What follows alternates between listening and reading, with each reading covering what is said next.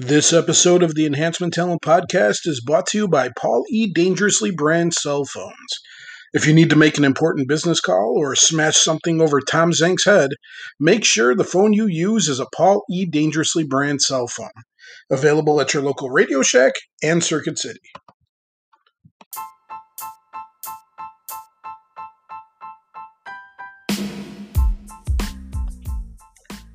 What do you get when you add 3 or more badass wrestlers on the same team? You get a stable, my friend. Join us on this episode of the Enhancement Talent Podcast as we count down our top 10 best stables of all time.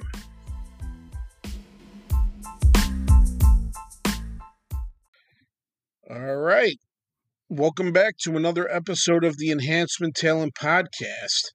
I am your host, the man in the rafters, the one they call Tony Lopez.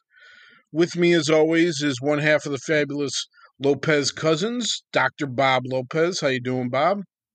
Doing great, sir. How are you? Doing well, doing well. And with us again, out from beautiful Island Lake, Illinois, the Warsaw Blonde himself, Mr. Adam Kulawik. How you doing, Adam? Good. How are you, gentlemen? Good, sir. Since we're doing a wrestling-themed podcast, have any of us ever dressed up as a wrestling character for Halloween?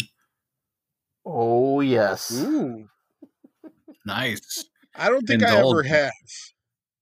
I neither. I never did. Really? I'm surprised. Well, actually, one year, this might be a technicality, but one year I tried to be Dennis Rodman, where I put on the fake tattoos and the Bulls jersey, and I spray painted my hair, and he was a member of the NWO, so maybe technically I was. Well, there you go. I'll count it. Nice. Well, I have to say, and I believe I mentioned it on the least favorite wrestlers. I dressed up as Doink the Clown. I think my sophomore year in high school. And my cousin actually dressed up as him also. So we were doing the dueling doink thing, doing the mirror thing that they used to do to each other after they smashed Crush with the fake arms. So I did that. And the year before that, I kid you not, I was Skinner. Yes, Steve Kern. My dad burned some cork and put it on my face because I was only 14 and I couldn't grow facial hair till I was about 22. So I put some cork on and I had a can full of chocolate sauce and I would spit it in a can like Skinner used to spit his chew in the can. And nice. I was in Boy Scouts. We had a Halloween party every year and I don't think anyone knew who the hell I was. That's awesome. I still thought it rocked. Well, you really had to be tuning into the superstars to know who Skinner was at that point, I can't tell you why I liked him, but I was a big Skinner mark. I remember he spat chew all over Lord Alfred Hayes on Primetime Wrestling once, and I think that's where the fandom started. Well, I mean, did you get a lot of are you Crocodile Dundee or something like that when you were doing that? Because that was around that time era. I was more like, who the hell are you? I said I'm Skinner, and if you piss me off, I'm going to spit this chew all over you. So people kind of backed off then. Oh, well. I remember seeing him wrestle Tatanka at a house show, too, and he lost, and I was so mad. It took me 5 matches to settle down. Tatanka never jobs. He didn't very much, no. Buffalo, World Wrestling Federation. Yep. It's never too late to be a Brooklyn Brawler one of these days, Adam. No, that's true. Want to say hi to everybody out there in podcast land, especially the new potential listeners we have through Spotify and Stitcher, which have just added our wondrous show here. I know we're all very excited to be on those platforms and potentially get out to new listeners. So hopefully, if you're listening to the show for the first time, go back, listen to all our other episodes, and subscribe and follow us on the platform so you know when new episodes drop.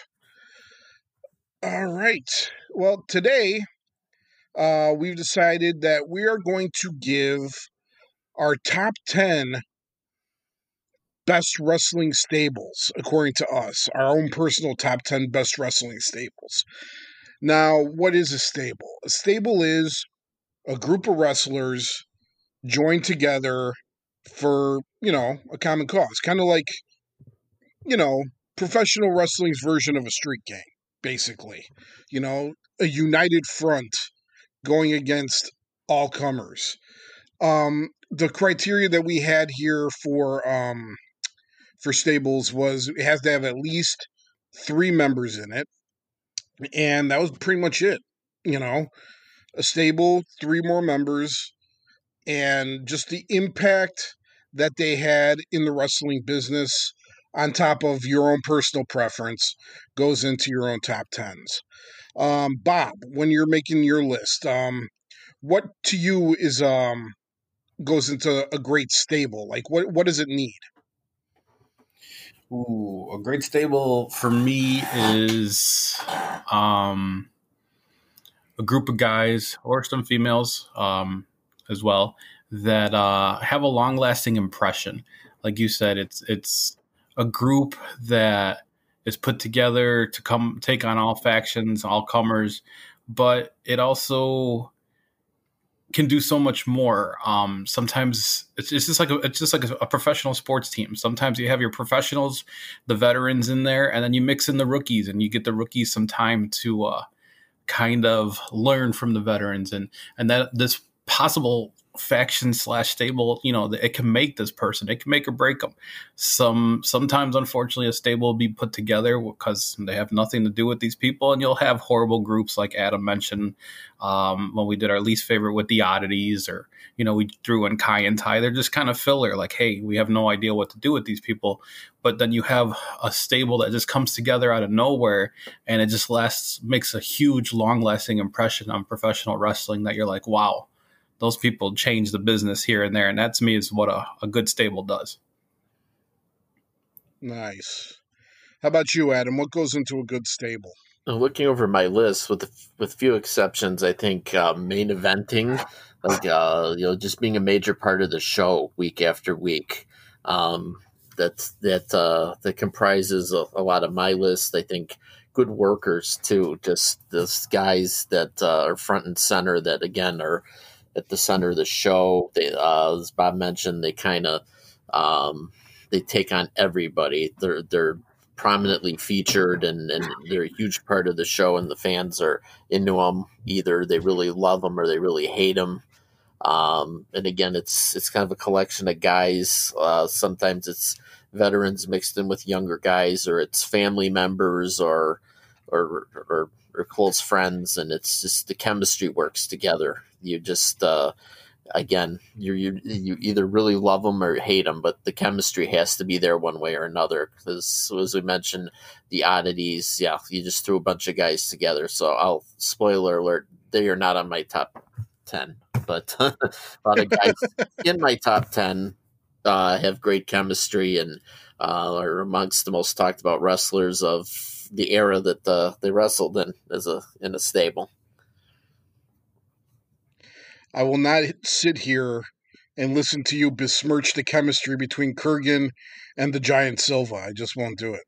I won't do it. It's no. The oddities were pretty freaking horrible, and yeah, like I agree with you. I mean, it all comes down to chemistry. If these guys can't work together to form a cohesive whole, not only is the stable not going to work, it's not going to be long lasting either. So, yeah, I think that both of you raise very good points in what makes a great heel. And we'll get into our lists, without further ado. We'll do our top tens.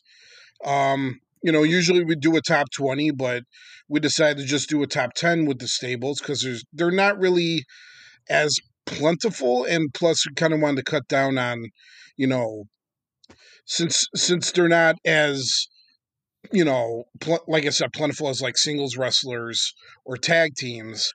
We didn't want to get into like a whole bunch of like repetition or whatever. So we just decided to do a top 10 here, and we'll just spend our time with our top 10s, and I'll start. My number 10 stable is all built around one man, and that man happened to be the greatest manager in the history of professional wrestling.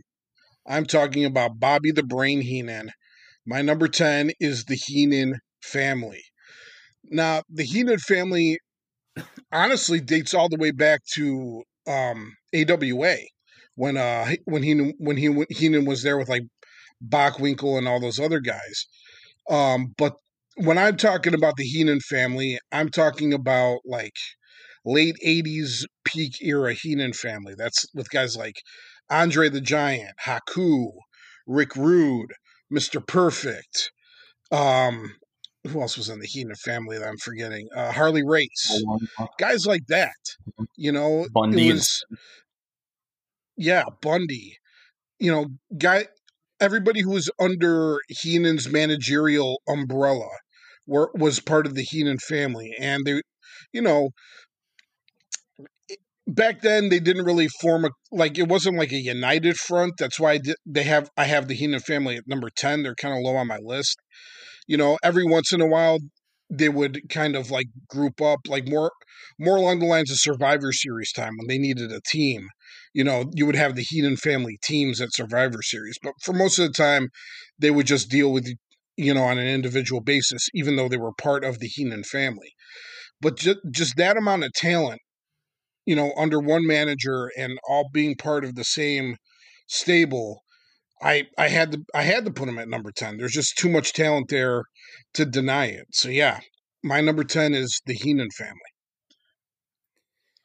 I like what I like about the Heenan family, excuse me, is I like how they had a common goal.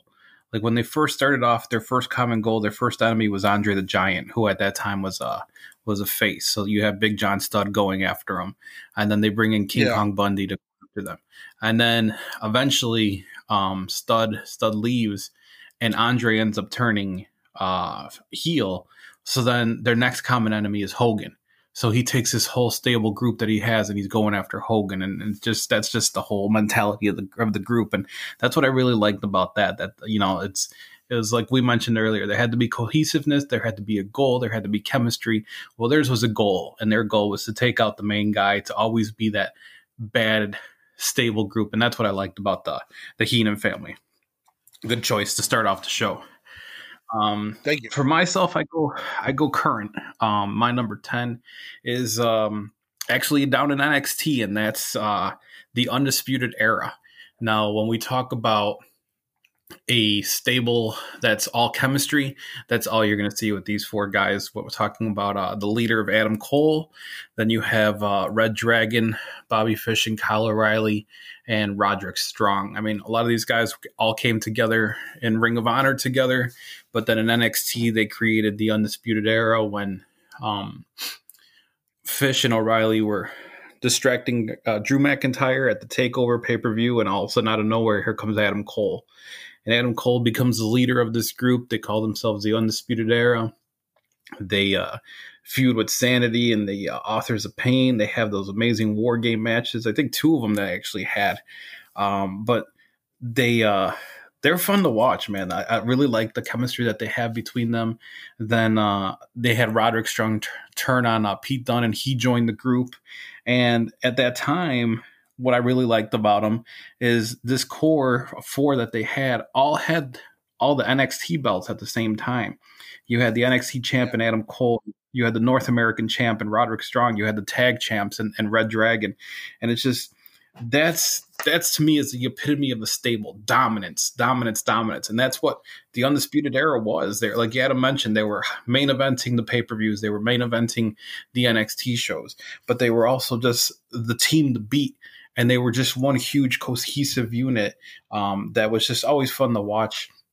And for me, that's pretty much the definition of a stable for me is everything that they do. And that's why I start off with them as my number 10, the Undisputed Era.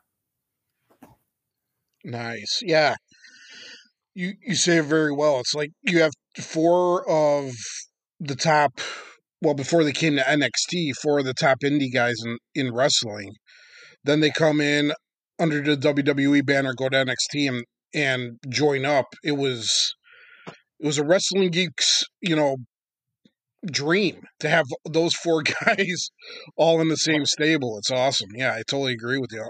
Undisputed Era is, and the fact that they're still together and still doing stuff. It's really cool. I really like them.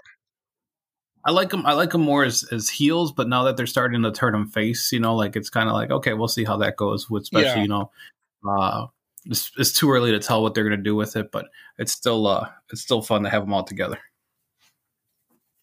I get a feeling like WWE is trying to make them like NXT's version of the Elite almost, but Kind of. they're good. They're good in and of themselves. They don't need the. They have really good chemistry together. When they do those vignettes, they're really funny together. Yeah, Undisputed Era. Good pick. Good pick. All right, Adam, how about your number 10? Now my list starts off from the Attitude Era. Of course, the Attitude Era, the one everyone thinks of when you hear those two words is Stone Cold Steve Austin. But, you can't be a great face without working with a great group of heels. So Vince McMahon's Corporation starts off my list.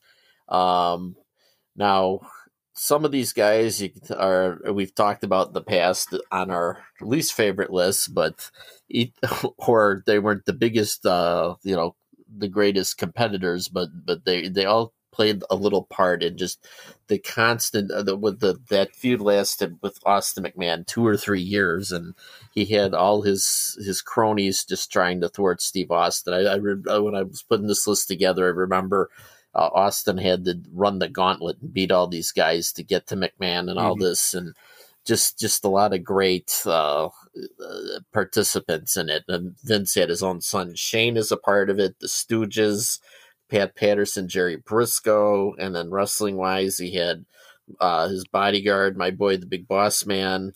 He had Tony's boy Test. Later on, the Big Show was added when he first came in from WCW. Triple H was a part of it. And of course, the cornerstone of the corporation was the corporate champion himself, The Rock, who was really coming into his own at that time and having great matches with Austin. Eventually, they did an angle where they had added the ministry to it too, and the Undertaker was a part of it. The Acolytes were part of it, and then of course, who could forget Midian was a part of it also, and Mabel with contacts, bad contacts, Viscera. So just kind of like you mentioned with the Heenan family, just the big common goal is to just beat up Steve Austin and hold him down, and it would. He'd have great matches with The Rock, but then the lesser guys down the card, there's a lot of comedic value there and a lot of shenanigans going on where Austin would just piss them off and get his hands on McMahon, and it was just a great time for wrestling. He just had a bunch of big guys going after him, and the results were just always fun to watch. So that's what starts it out for me. Vince McMahon's Corporation at number 10. Nice. I liked the corporation as it grew. Just Vince having like you said, just like a whole team around him to just get at Austin at every turn. I liked when The Rock joined in, and I liked all that. It was, it really gave the Attitude Era its more gas onto the fire. So yeah, good pick, the corporation. All right, let's move on to our number 9s, boys. My number 9 is the Hart Foundation. And when I say the Hart Foundation, I don't mean the tag team, Jim the Anvil Neidhart and Bret Hart. I mean the stable, the Hart Foundation, which came together right around the birth of the Attitude Era. It consisted of Bret Hart, Jim the Anvil Neidhart, the British Bulldog, Owen Hart, and Brian Pillman. And it was put together as... Don't forget Bruce, man. Oh, I'm sorry. How could I forget Bruce He threw the and drink. Smith? He threw the drink at Austin, which was Yeah, bullshit. Sorry, yeah. Wrestling with Shadows I forgot. reference. I forgot Bruce. I forgot. I forgot. Yeah, I Well, if forgot you read, Bruce. I forgot Smith. I forgot Keith. yeah, well, if you read Brett's book, Bruce wanted to be in the Hart Foundation in the worst possible way, but I digress. Yeah. Wow. But yeah, I mean, just that stable and in that particular moment of time was really cool. You had they were starting the whole USA versus Canada thing, which was you know USA and Canada have never had any kind of rivalry as far as I'm concerned. But just that to have that kind of thing going, when you had the Hart Foundation against DX and Austin and all that other kind of stuff with Canada versus the US, it made for really great TV. And it really started to turn the tide. It had a lot to do with turning the tide for WWE when it came to the Monday Night Wars. When that stuff started taking off, people it started getting people's attention and started diverting viewers away from Nitro a little bit. And yeah, the Hart Foundation stable had a lot to do with that. That and all the wrestlers involved were great performers. I mean, there you know there isn't a weak one in that bunch from all the guys I said. Of course, Pillman couldn't really do much at that point because he was injured, so he was more kind of like in a ancillary role. But him still being part of that group was big. And yeah, I just I love that Hart Foundation stable. Uh, you know, didn't last too long. After Brett left following the Montreal Screwjob, that kind of broke things up, obviously. But for when they were there, that Hart Foundation stable was pretty badass. So yeah, they're my number 9. That's a good pick right there. I like them. Why you didn't mention High Energy or the new Hart Foundation beyond me, but it is what it is. Well, the parachute pants had a lot to do with that. For my number 9, I go old school. Group created back in 1979. Shout out to my boy Richie because he would have known that too. But I go with the Fabulous Freebirds. Michael Hayes, Terry Gordy, Buddy Roberts, and eventually Jimmy Garvin, who joins the group eventually. But the whole concept of the team was to be pretty much like a 3-man gang, come out, do whatever the hell they wanted to. And I mean, to me, this was a stable that, even though there was 3, eventually 4, like I said, they created their own rules. They were something different at that time. Back in late 70s, early 80s, there wasn't anything like that. They created the Freebird rule, which to this day still lasts. The Freebird rule, which we mentioned previously, was they were tag team champions. It was a group of 3, but any member of the group can defend the tag team titles at any match. You see the New Day was doing that recently. The Jersey Triad was doing that. Demolition was doing that. It's just like all these other groups still do it to this day, but it was created back then with the Freebirds. And what made them was the classic heel group that they had, but they had the perfect face group to go up against, the perfect good guys, and that was the Von Erich family. When Terry Gordy slams a steel cage on Kerry Von Erich's head, I mean, you want to talk about a riot.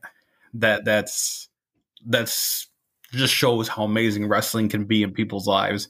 They not only had the rock and roll lifestyle of that versus the purebred family of the Von Erichs, but the Von Erichs were huge in Texas.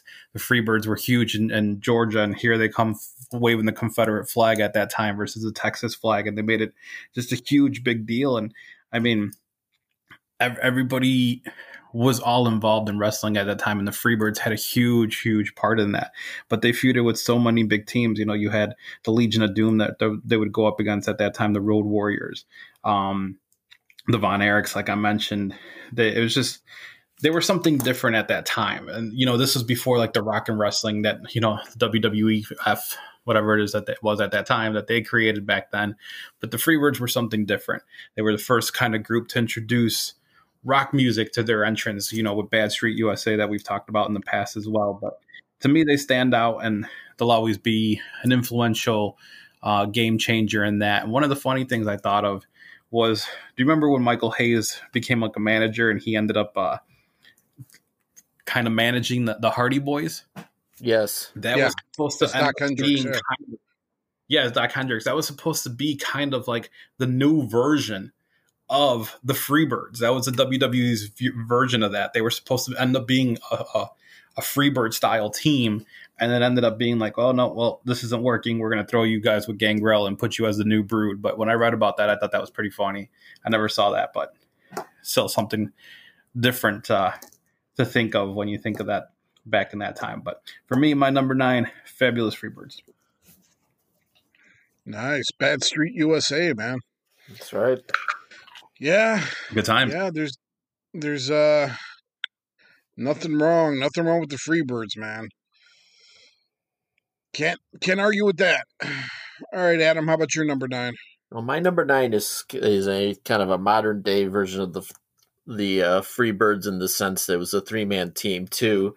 I kind of was in my casual viewing phase as a wrestling fan when these guys were big, but so maybe you guys could help me out more on the background of them. But I know that 2 of the 3 still wrestle for WWE. I'm talking about the Shield, Dean Ambrose, Seth Rollins, and Roman Reigns. 3-man tag team. Did my research. They were 3-time tag team champions. Seth Rollins was an NXT champ. Reigns and Rollins won the IC title. So again, whenever I would tune into wrestling around the time they were on, they always seemed to be on Raw whenever I'd switch it on just to see what was going on.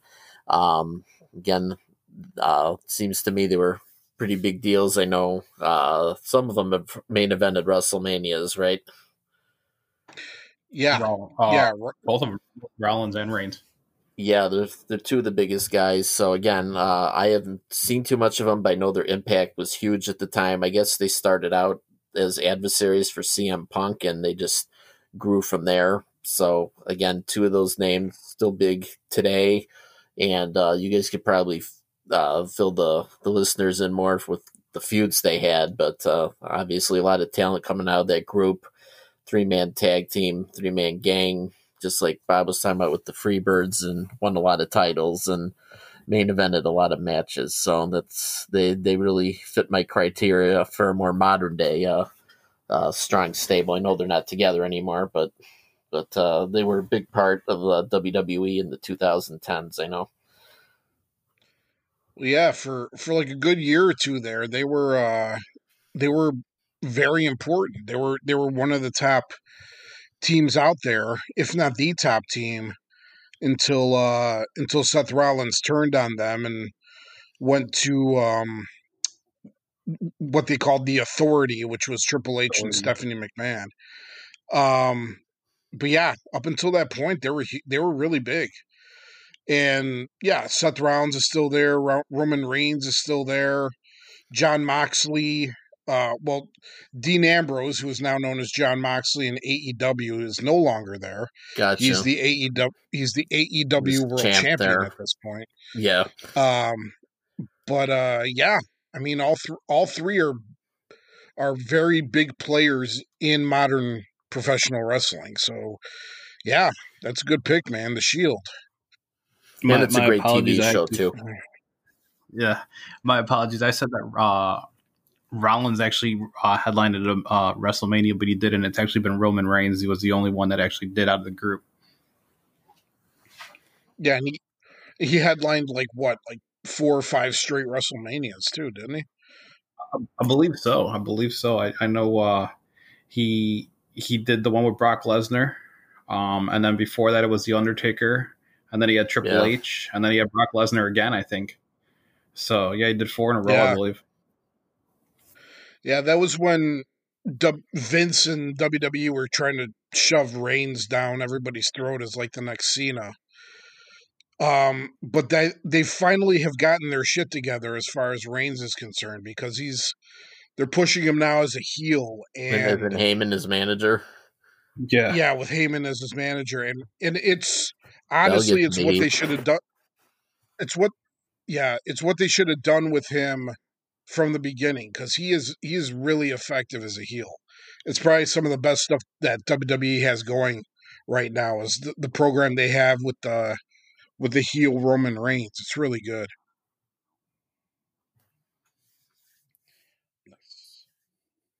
All right. Well, we're on to our number 8, gentlemen. Let's see here. My number 8 is, I know it was mentioned by Bob as them using the Freebird rule a lot. I'm talking about the New Day. The New Day is my number 8. I mean, you just look at them. They are probably of the modern era, the one of the most dominant tag teams, if not the most dominant tag team of the modern era.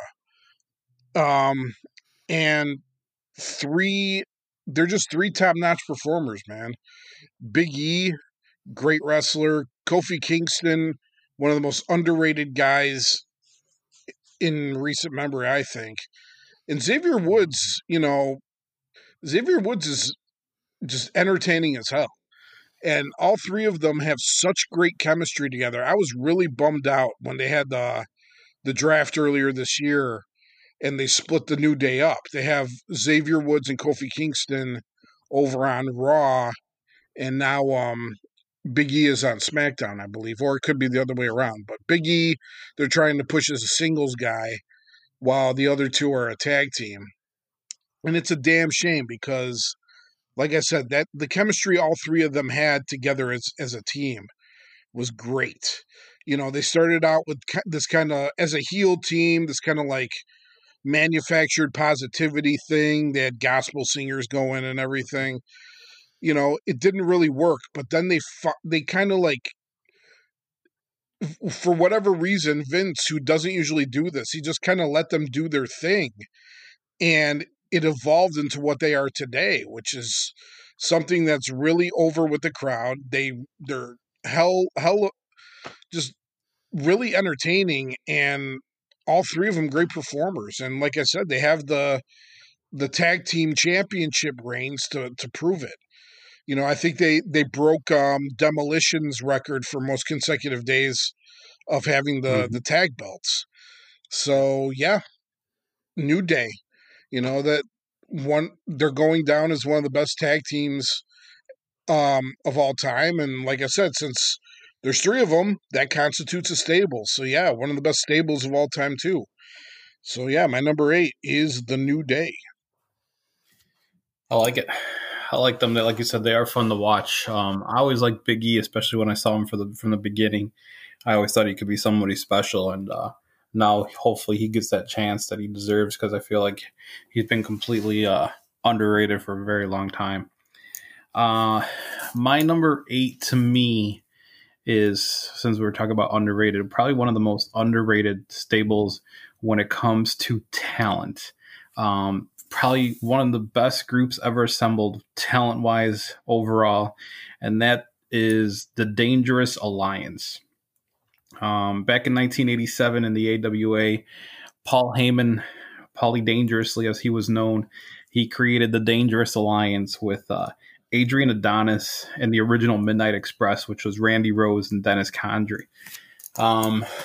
He was doing that for a little bit of time, but then he went over to WCW in 1991, and that's when it really, really took over. At Halloween Havoc with Adam's boy, the Halloween Phantom, came out. He destroyed Tom Zink using a neck breaker. Then he takes off the mask. Yeah. None other than ravishing Rick Rude, and that was it. The Dangerous Alliance was soon formed right after that.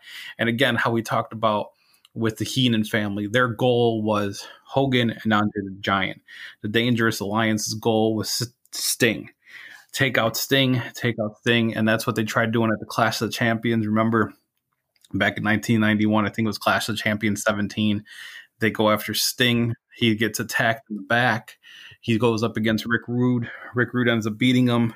And then the very next day, you get the creation of the Dangerous Alliance was just Rick Rude, beautiful Bobby Eaton, You get Arn Anderson, you get Medusa, you get my favorite wrestler, Larry Zbyszko, and some guy named Steve Austin. And, again, this is a dominating group. You had Anderson and Arn Anderson and Bobby Eaton were the tag champions. Steve Austin was a TV champ at that time. They had an amazing War Games match against Sting and Ricky Steamboat, Barry Windham, Dustin Rhodes, and Nikita Koloff. That match was amazing. And then it's so much talent there. Again, you have all these veterans here with Arn Anderson and Bobby Eaton, and then you got this young up-and-comer in Steve Austin. You're like, yeah, let's just put them in there, let them learn from these guys. And that's exactly what a stable should do. They should be dominating, where they were the champions. They had a certain goal in mind, take out Sting. But like I said, it had veterans here. It had rookies learning, and it was just fun. And they had probably, like you mentioned, Bobby Heenan, but one of the best mouthpieces ever is Paul Heyman. That guy could talk his ass off. And to me, that's what made the Paul Heyman character, the Paulie Dangerously character, was him being on the mic for these guys. And to me, like I said, one of the best stables ever. But unfortunately, which is WCW, they had no idea what the hell to do with them. They didn't know how to book it correctly, how to write the stories for them. And the group was just eventually disbanded, and that was it. But number 8 for me, the Dangerous Alliance. Nice.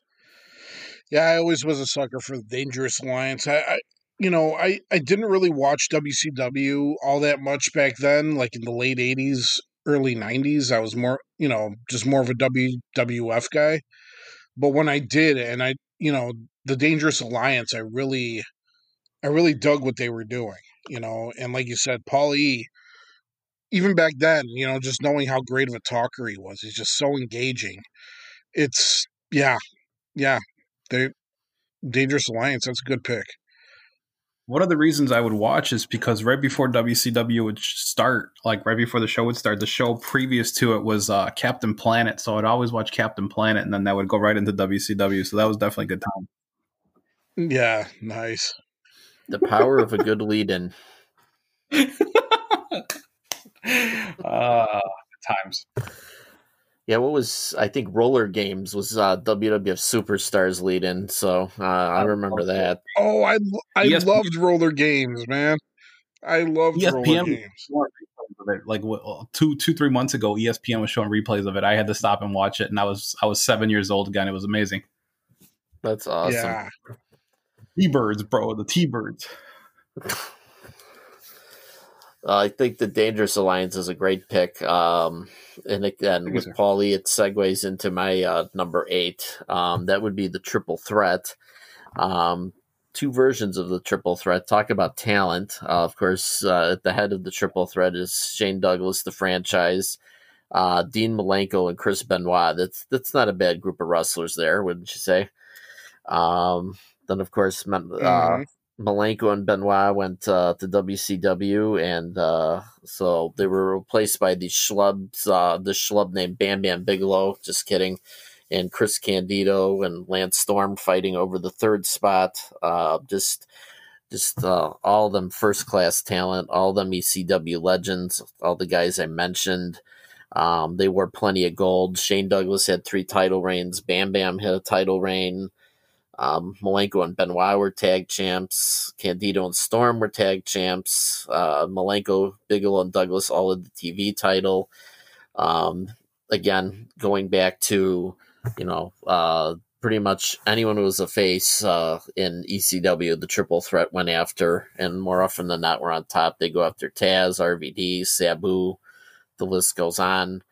And I don't know, as I go up my list, maybe it'll make a little more sense.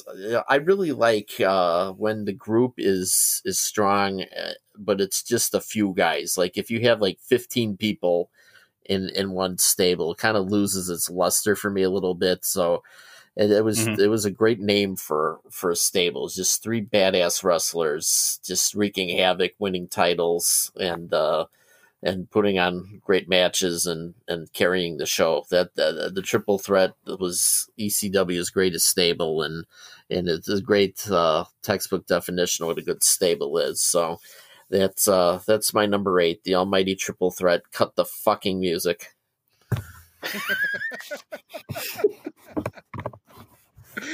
Oh, Shane. Yeah, Shane's version of the mic drop, right? Yeah, right. Cut my fucking music. Oh, that's nice. All right, let's go into our number sevens, gentlemen.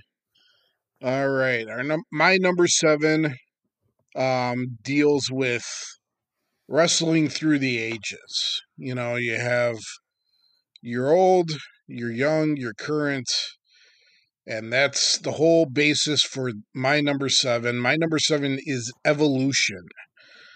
Evolution, which consisted of, you know, you had the old guard, which was represented by Ric Flair.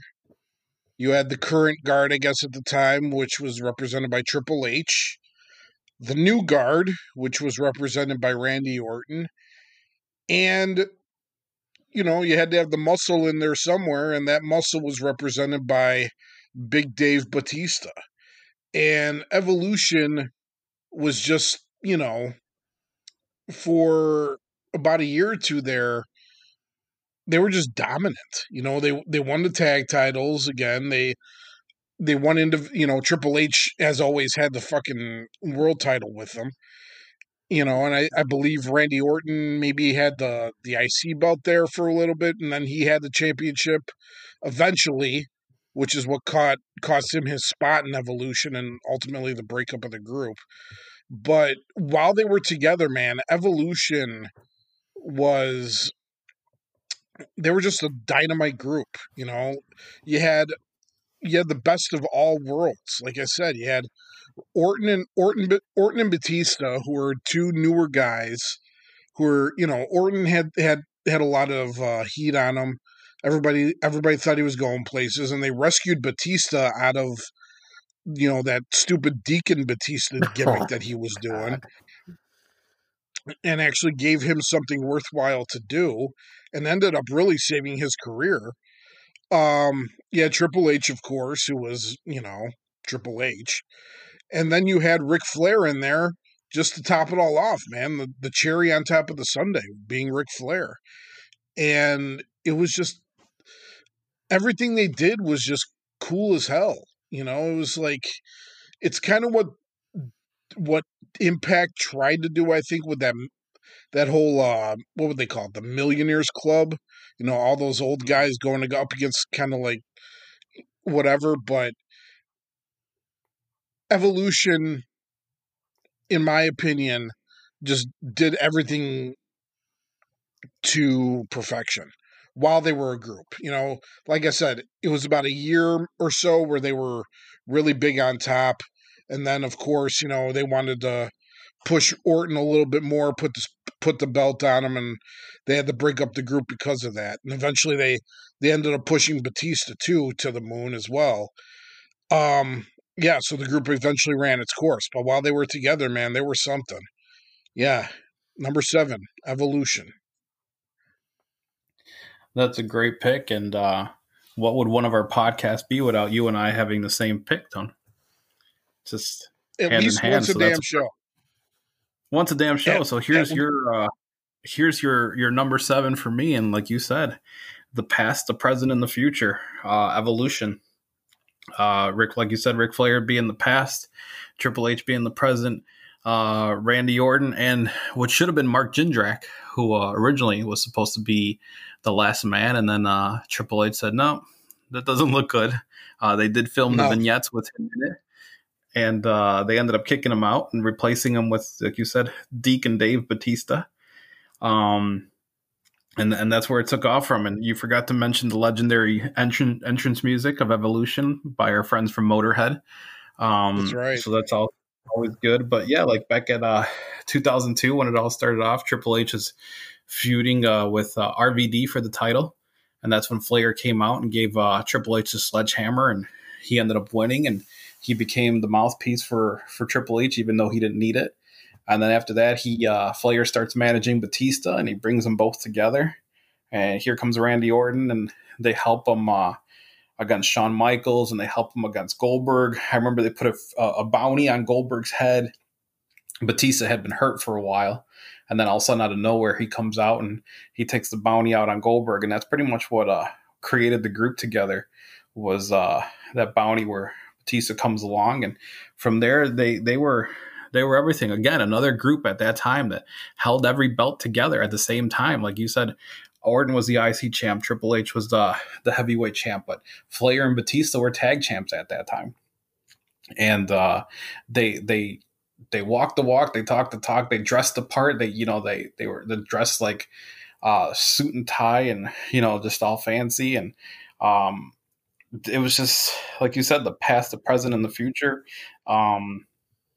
Then when Orton ended up being the youngest heavyweight champion, when he got that shot against Triple H, and that's what broke up the group. And then Triple H ends up turning on Flair, and Batista ended up winning I think the Royal Rumble, and he goes after Triple H on a different show.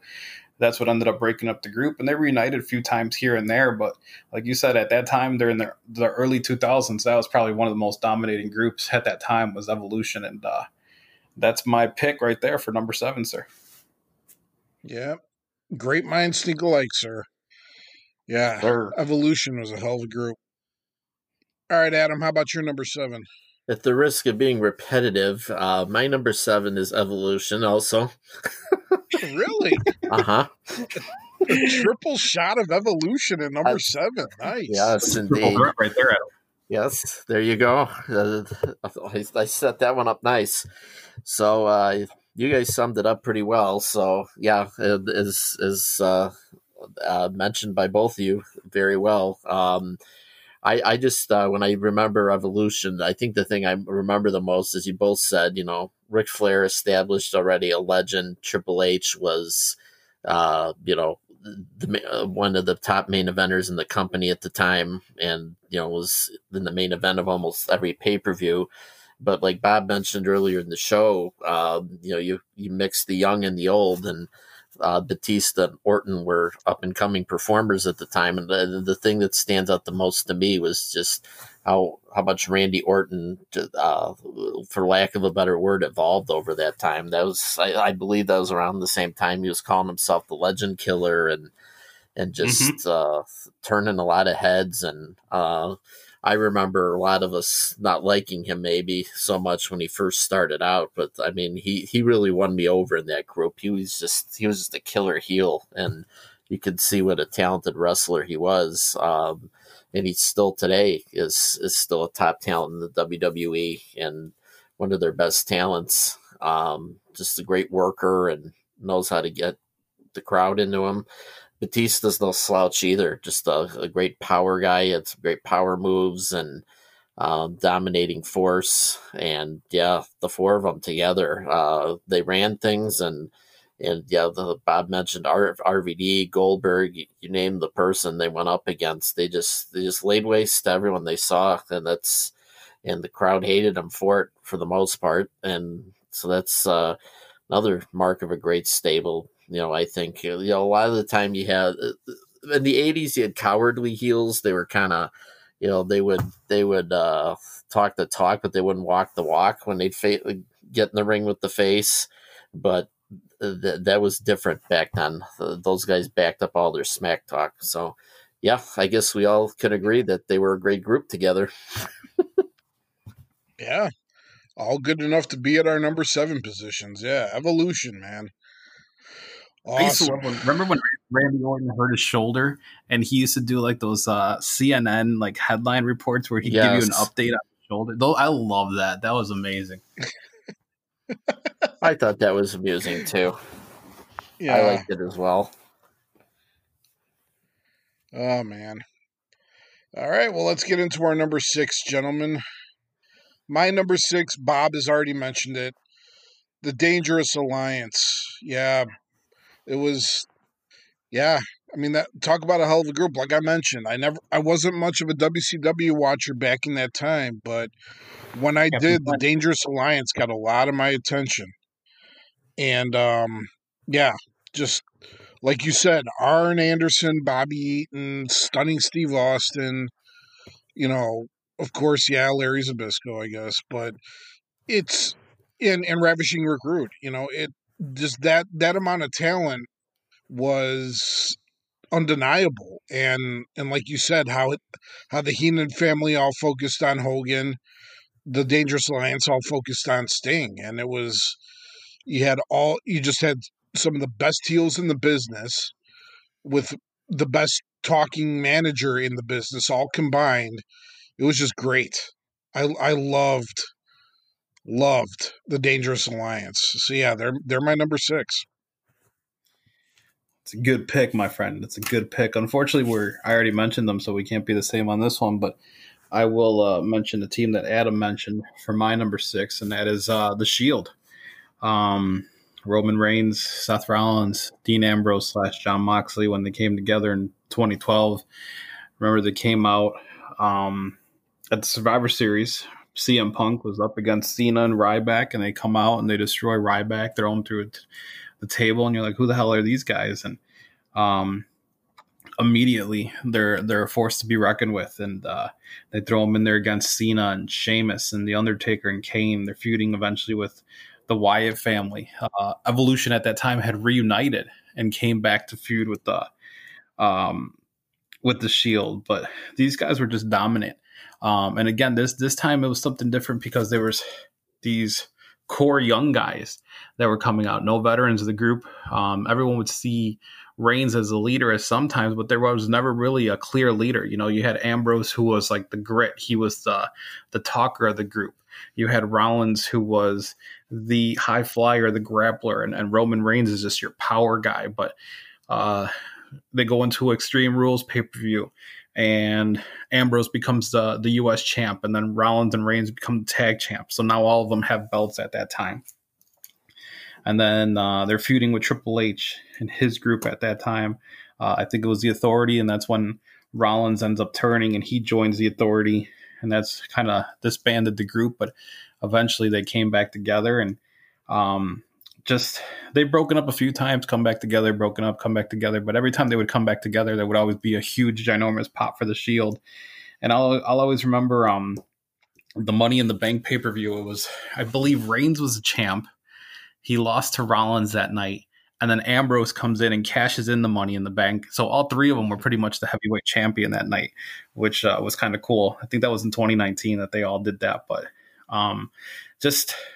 they were a fun group. They would come through the crowd. They were wearing that the gear that, you know, with that Roman Reigns would still wear for a long time, but they were just badasses, you know. The Hounds of Hell, I think they called them when they would come out, and just no nonsense. Let's take care of business, whoop some ass, and, you know, put the team first and do whatever we have to do to get the victory. And that's what the Shield was. And they were fun to watch. So for me, they were my number 6, the Shield. Nice. Yeah. Can't say more about the Shield than I already had when Adam picked them. Yeah, the Shield.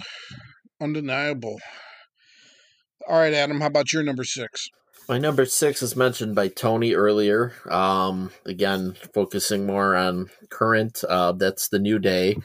Again, I'm more of a casual wrestling viewer these days, but I will turn it on.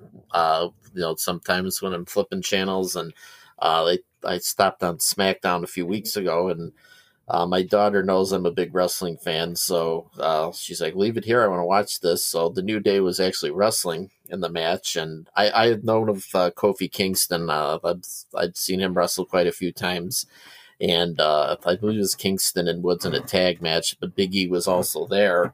And yeah, they put on a great match, and I could tell how over they were with the fans. And I know they're one of the most over teams in WWE history. As Tony mentioned, they beat Demolition's record. That automatically earns my respect. And again, just 3 great workers. Crowd really loves them. My daughter was impressed with all the moves they did. She's only 8, so she watches wrestling and goes, oh, wow, that must have hurt and stuff like that. So it's kind of fun to see her watch. But 10-time tag champions, doing my research. Kofi Kingston was a world champion at one time too. So great pedigree, lots of titles, and lots of exciting wrestling. Everything I've ever seen from them.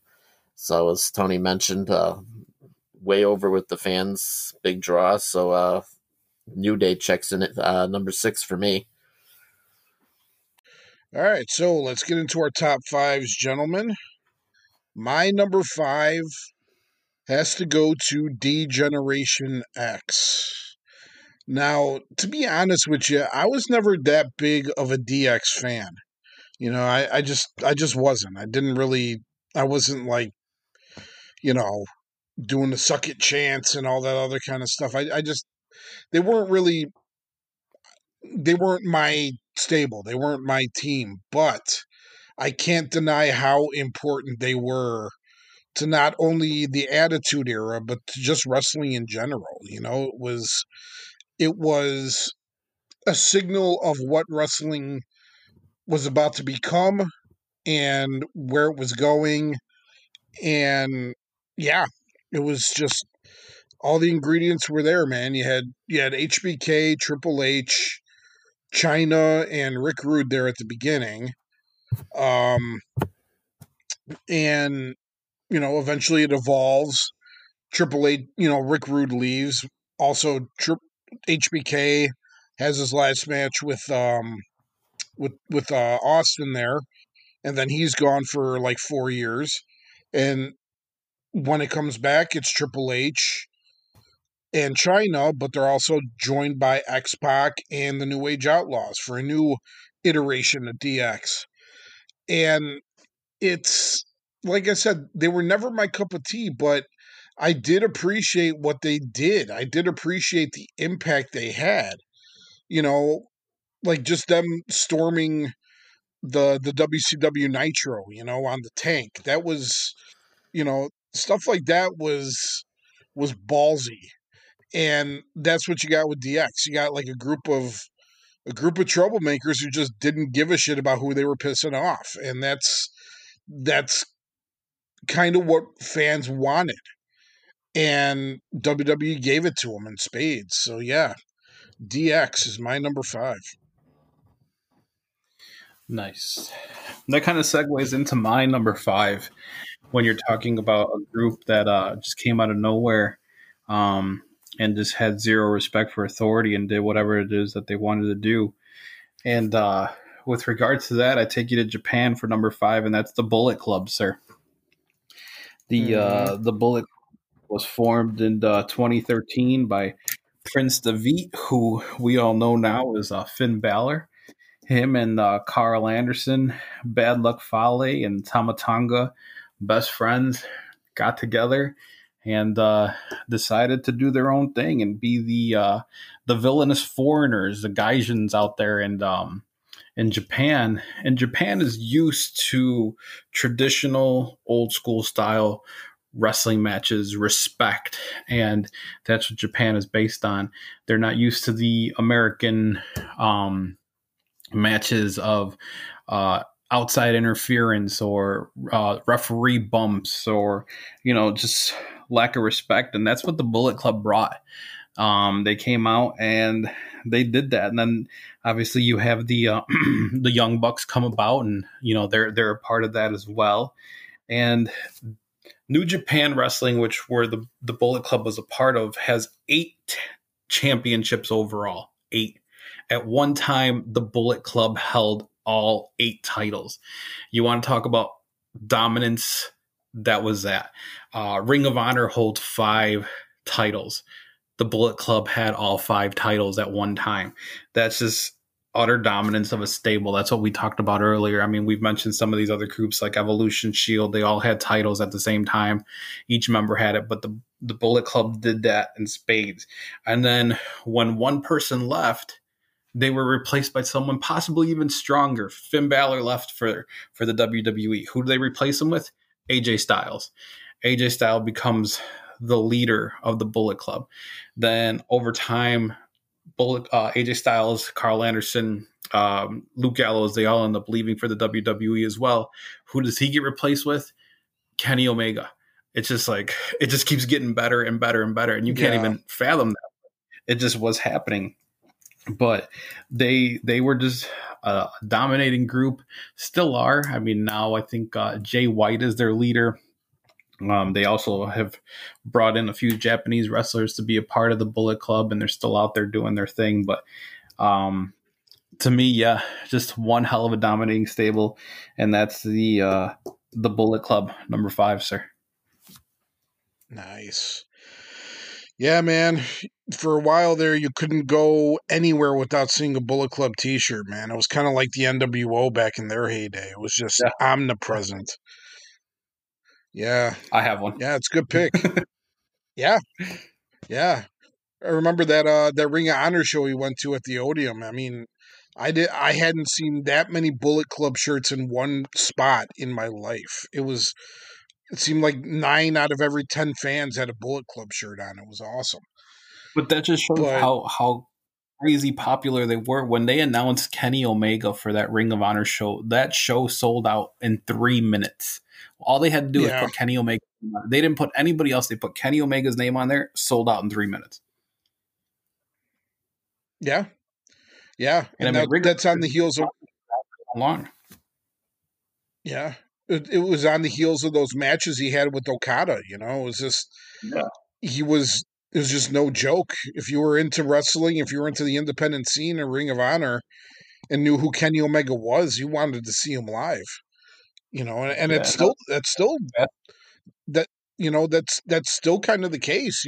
Kenny Omega in AEW. I mean, I if I see Kenny Omega in a match, I stop what I'm doing and watch that match because chances are it's going to be a kick-ass match. So yeah, And now there's in AEW they're starting to bring him back to his original cleaner gimmick, which hopefully the takes cleaner, off yeah, because that's my favorite Kenny Omega. When that does happen, it's gonna yeah, be amazing. awesome. All right, Adam, how about your number 5? Well, I'm gonna have to turn the Wayback Machine on. You mentioned them earlier, Tony. The Heenan family. I, of course, grew up knowing the WWF version, as you mentioned earlier. But yeah, prior to that, the AWA. Lots going on with the Heenan family too. Nick Bockwinkel, 4-time champion.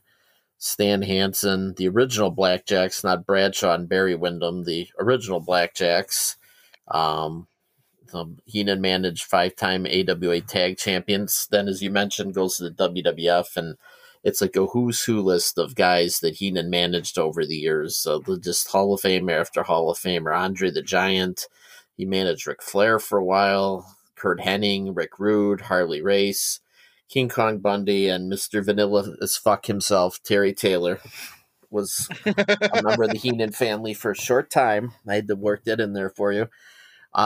Just Heenan was the premier wrestling manager. I think a lot of people remember too just what a great commentator he was too. He was just so funny on commentary, but before that, he was a tremendous manager and just a laundry list of great performers and legends. And again, as we've been saying all through the show, pretty much most of those guys were targeted to go after Hulk Hogan and take his title away from him. And some great matches were had. Andre the Giant at WrestleMania 3. Why the WWF never really booked the pay-per-view with Ric Flair and Hulk Hogan is beyond me, because I did see him wrestle at a house show at that time, which would have been, I guess, 91 or 92. The building was practically shaking before they even locked up. The place was electric because that was the dream match everyone wanted to see. And Bobby Heenan was at ringside for that. And again, other great talents like Kurt Hennig and Rick Rude, who didn't win the world title, but I mean, they worked so hard and were great performers. Harley Race was past his prime at the time, but still a great competitor. Just it seemed like almost every great heel that went through the WWF in the late 80s, early 90s was managed by Bobby Heenan, and he just enhanced it further with the work he did outside the ring and helping get his talent over. Even if they didn't need, not all those guys needed a mouthpiece, but I mean, he got him that much more over. So I have a lot of love for Bobby Heenan and the Heenan family. They check in at number 5 on my list. Nice. Did you mention Hercules Hernandez? Because he was a part of that group too. I somehow forgot about Hercules. Here's a quick piece of trivia. Do you remember what Gorilla Monsoon's nickname for Power and Glory was? Speaking of Hercules, What's that? Herc and Jerk. Hercules was obviously Herc, and Paul Roma was Jerk. I guess Gorilla didn't like Paul Roma very much. Poor Paul Roma. I don't think a lot of people like Paul Roma very much. Didn't he get fired for fighting somebody or something backstage? No, he didn't. He didn't. In WCW, he got fired because he didn't want to do the job that Alex Wright. Well, that's understandable, though. Yeah. I know Bob agrees with me on that. I wouldn't want to do a job that guy either. Duggan did the same thing. Man. Come on. Yeah, Duggan too. Duggan was Hogan's friend, so he had that going for him. Roma, I don't think, was Hogan's friend. All right. Let's move on to our top fours, gentlemen. My number 4 is an offshoot of what Bob presented earlier. My number 4 is the Elite, which is basically the power trust of AEW at the moment. The members of the Elite are Kenny Omega, the Young Bucks, and Cody Rhodes. Up until recently, Hangman Page was in that group, but I don't believe he's in that group any longer. But yeah, the Elite, they are some of the more over wrestlers right now in wrestling. Of course, like I said, they're the power trust of AEW, and that they have a very big YouTube presence and social media presence as well. Being the Elite is a very popular YouTube show that kind of got them over and grew their fan base when back when they were still in New Japan. So yeah, the Elite, like I said, the talent's there, the chemistry's there. They have great matches together, like the match inside the empty football field from earlier this year was great when they went up against Chris Jericho in the Inner Circle. All of that is just awesome, and they're very innovative. They're very original, and they have their sights set with AEW as a whole of not only just being a competitor for WWE, but just being top-notch wrestling altogether. Not just a competitor, but somebody who can actually make a run for the top rung. And they're doing a great job. So, yeah, my number 4 is the Elite. That's a good one, sir. That's a good one. My number 4 has already been mentioned by Tony. I know Adam's a huge fan, so we might see him later. But for me, number 4 is the Hart Foundation. Again, as you mentioned them, Bret Hart, Owen Hart, Jim the Anvil Neidhart, Davey Boy Smith, and Brian Pillman. Not a weak link in that group at all. After WrestleMania 13, where the double turn happened with Stone Cold Steve Austin and Bret Hart during that match, that's when Bret Hart became the anti-American, pro-Canadian, and Canada was better than the United States. But from that point forward, you want to see how dominating a stable can be. You watch a Raw episode where the Hart Foundation goes to Canada. And if you ever want to hear a pop, like a wrestling pop, when that music plays for the Hart Foundation in Canada, that place goes apeshit. That is the dominance of a stable, and that's what the Hart Foundation had. Again, Bret Hart, it's rare for the WWE to have that at that time. Bret Hart was a champ. Owen Hart and Davey Boy Smith, tag champs. I think Davey Boy Smith was the European champ, or maybe Owen was, and one of them was the Intercontinental champ. They all had belts. Yeah, Bulldog was the first ever European champion. Okay. Yeah, Bulldog beating was. Owen for it. They were just dominating it, and they helped make Austin, I think, because at that time, Austin was he had that match with Bret Hart at WrestleMania, and that he didn't give up, and he passed out with your favorite referee Ken Shamrock in there, Tony, and from that point on, like I said, these guys they had the attitude, they had the arrogance, and they were just a great stable altogether around the feuds that they had with DX, like you said, and with Austin. It was just they were fantastic at that time, and for me, that's why I put the Hart Foundation as number 4 on my list. Nice. Yeah, I can't argue with that. All right, Adam, how about your number 4? My number 4 was mentioned by you too, Tony, and I agree with what you're saying. Individually, most of these guys weren't my favorites, but as a unit, they definitely made their mark and their impact. I'm talking about DX. The first iteration of DX was, of course, my favorite because I'm a big Rick Rude mark. So the fact he was hanging around, basically Triple H just said in interviews, they just said, "Hey, Rick, you want to be in this group?" He's like, "Oh, okay." That's basically how that happened.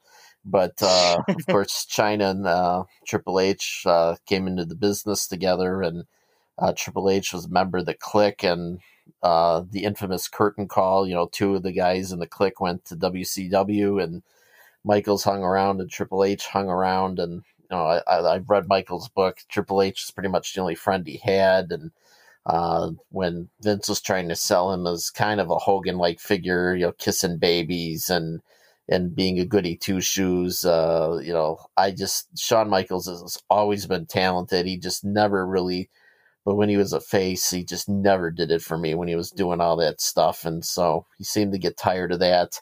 And he basically said him and Triple H just acted like themselves, and it got him over.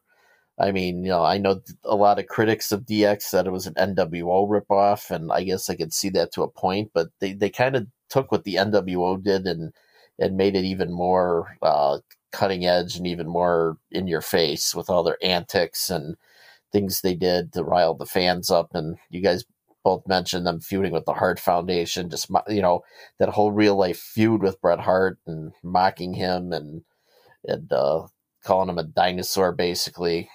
Just great heel team. And then once Michaels went on the shelf, they brought in X-Pac and the Outlaws. And again, some of us are not the biggest fans of Billy Gunn, I know, on this show. I include myself in that, in X-Pac. But again, Tony mentioned the invasions and going to the Turner and going to the arena and all that. I mean, Vince Russo, he could take all the credit he wants, but he had not too much to do with that. It's just I have a lot of respect for those guys, just knowing full well what they were about to do, that if they ever got shit canned from WWF, WCW would not hire them for all the stuff they did and said about them. So I really respected how cutting edge it was. I mean, they just made everything look so like it was much more reality based and not a storyline. It was just like that's probably what those guys thought backstage, and they put it on camera. So and of course, like I said, I'm a big fan of the Michaels and Triple H team. China was a very big contributor also at the beginning of the group and throughout. So I got to give them their due. Just a lot of titles that they won between them too. So again, individually not my favorite wrestlers, but no one can deny the impact they had on WWE and wrestling history. So DX is my number 4. Nice. Yeah. Like I said, I totally concur with what you're saying. Yeah. Like I said, individually, not all my favorites, but they did have quite a bit of impact on wrestling. So yeah, DX. All right. We are now into our top 3s, gentlemen. My number 3, Bob has already mentioned, and they're an offshoot, or not an offshoot, but basically the originators from my number 4, and that is the Bullet Club. Yeah, Bullet Club, like Bob said, they were just something that the wrestling fan at large kind of needed when they were around. They became the cool thing. Like you said, Prince Devitt, Carl Anderson, Tama Tonga, and Bad Luck Fale. Those are your founding fathers, and you've had new members coming in and out. In between all of that, like the the Young Bucks, and like Bob said, AJ Styles and Kenny Omega, and you know, like I said, what I mentioned, the Elite is my number 4. All of those guys, came from the Bullet Club, and if you're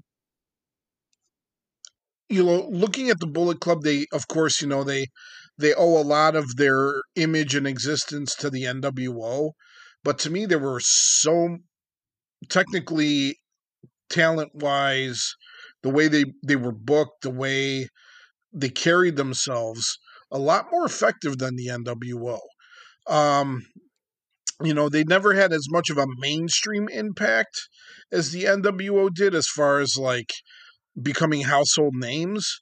But within the wrestling community itself, I think they were every bit as impactful as the NWO. But yeah, I mean, like I said, from everything from T-shirts to you know merch, toys, and just there, because of the Bullet Club, there was now more eyes than ever that cast a gaze over at New Japan, and it lent itself to the reestablishing of New Japan as a player in the professional wrestling world as well. They had a lot of that had to do with the Bullet Club. And yeah, as far as a modern stable and their huge impact on the wrestling world, I don't think there's a stable out there in the last 10 or 15 years that has had as much of an impact as the Bullet Club, and that's why they're my number 3. Yeah, they're very good, and they're still strong and running strong, like we both mentioned. But it's very hard to come up with another group like this that has had the impact that they had most recently. So that's definitely a great choice. My number 3 was just mentioned by Adam, and that's the Generation X as well. And I know you mentioned it early too, Tone. DX at that time, again, it could have been, some people, like you said, kind of a ripoff of the NWO, but DX was different. They pushed the envelope. They did whatever the hell they wanted, no matter how provocative it was. And the crotch chops and the suck it, and you're like, well, what the hell is that? Like where's that coming from? Like I think we mentioned it before, even when you would hear their theme music right from the beginning, the "Are you ready?" and the break it down and all that stuff, I was like, holy shit, that sounds like Rage Against the Machine. Like I would get all excited thinking it was them. But yeah, when they came about and Triple H and Shawn Michaels were together at the beginning, and then Michaels left, and here comes X-Pac and the New Age Outlaws with China, and you guys mentioned the feuding with Austin and everything that they did, and the invading of WCW. But one of the things that always sticks out to me is the parody of the Nation of Domination that they did. It was just like, holy crap! Like X-Pac, I think, was Mark Henry, and Road Dogg, I think, was D'Lo Brown, and just like the parody was absolutely fantastic. And it's just that was another one. Like the feud that they had with the Nation of Domination was fun. And then at the end, when they decide to break it up, China turns on Triple H and she joins Vince's corporation. And then I like how afterwards that anyone who would leave the group would attack X-Pac. I think Triple H did it at WrestleMania. He turned on X-Pac. And then eventually Billy Gunn's like, screw it, I'm going to leave DX. So he turns on X-Pac, which I thought was funny because I always hated X-Pac. But like I said, DX was something different. They provocative, they pushed the envelope, they did whatever the hell they wanted to. They were funny. Some of the parodies that they did, some of the vignettes that they did backstage were hilarious with Shawn Michaels and Triple H and Rick Rude. And I think there's one where they're like, they're trying not to curse, but they keep cursing, and they're just getting beeped out every 5 seconds. Yes. That one was pretty fun. My brother and I used to rehearse that together. Yeah, we do that all the time. It was fantastic, but they were different, and for me, that's why I put them up at number 3 to Generation X. Awesome. Yeah, DX, man, had an impact, that's for sure. All right, Adam, how about your number 3? Me and Bob's 4 and 3 were pretty much flip flopped. As he mentioned, I have a huge, huge mark for the Heart Foundation. They're my number three. Um, Nice. I am probably the biggest fan of the Canada U.S. angle. I just thought that was genius, and I still have a raw. Here's me in the Wayback Machine. I still have a working VCR, and I have old Raws on VHS. And one of my most prized ones is where like Bob mentioned, they were in Canada. They challenged 3 U.S. guys to a flag match, and just Michaels came out to do an interview. It wasn't even wrestling, and just the amount of heat he got just for walking out, and all Mm-hmm. this, the way the way Michaels gave it back to him, just tremendous. And yeah, you would think that the Lord himself came out whenever Bret Hart came out to the ring. I mean, they just the people just ate it up. I also have the Canadian Stampede pay-per-view where I think it was a 10-man tag where all the Hearts thought, I think it was Austin, LOD, Goldust, and Shamrock, everyone's favorite. And the crowd heat that match was ridiculous. Like Brett would throw a punch, huge cheer. Austin would throw a punch, boo, and just. I don't think I've ever seen a crowd so into it. Like all the Raws, they would talk to, especially the Canadian fans backstage, and they legitimately just did not like United States people or wrestling. The fans, they were just, you could tell they were sincere about it. It was comical. I mean, I couldn't get enough. And Brett was kind of a squeaky clean heel for a very long time when he first became a single, and they decided to turn him heel, and he was a great heel. He was just very low key and very bitter and complaining all the time. And in the midst of it all, he had been feuding with his brother all those years, brought him and his brother-in-law Davy Boy back together, and they just went out and just wrestled classic match after classic match with just about anybody. Those three could get a good match out of anyone. They were all in their prime. Then you had Jim Neidhart, who's not the greatest worker, but he's still a great guy to have around. He's powerhouse, good on the mic, just like he was good in the kind of cleanup bodyguard role, running interference on the outside. And despite the fact Pillman was kind of on his last legs, I mean, everyone knows how brilliant Pillman was on the mic, and he could get heat of his own. Just 5 great personalities. As Bob mentioned, they held a lot of titles in a short amount of time. So just that's where wrestling really picked up for me. I was at the Bret Hart Austin match at WrestleMania 13, and it was talk about great crowd participation. You literally saw Bret Hart turn in the middle of that match, and it just jump started a great run for him and his family. So I just wish it would have lasted longer, but history is history. So I thought that was a good way for Bret Hart to end his WWF career. Just wish it would have lasted a little longer. So that's my Hart Foundation Love Fest for today. They're my number 3. The Canadian Stampede match, wasn't that the one where at the end when they won, like, doesn't all the Hart family come into the ring afterwards?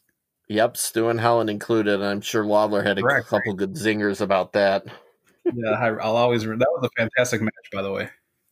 Yeah, I have that on VHS as well. It's a good one. All right.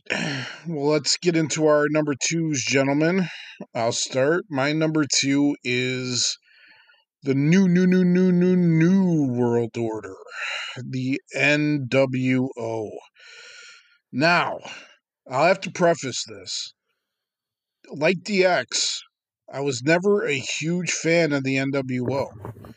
And as time went on, and they pretty much had like 65% of WCW's roster as a member, it got even worse.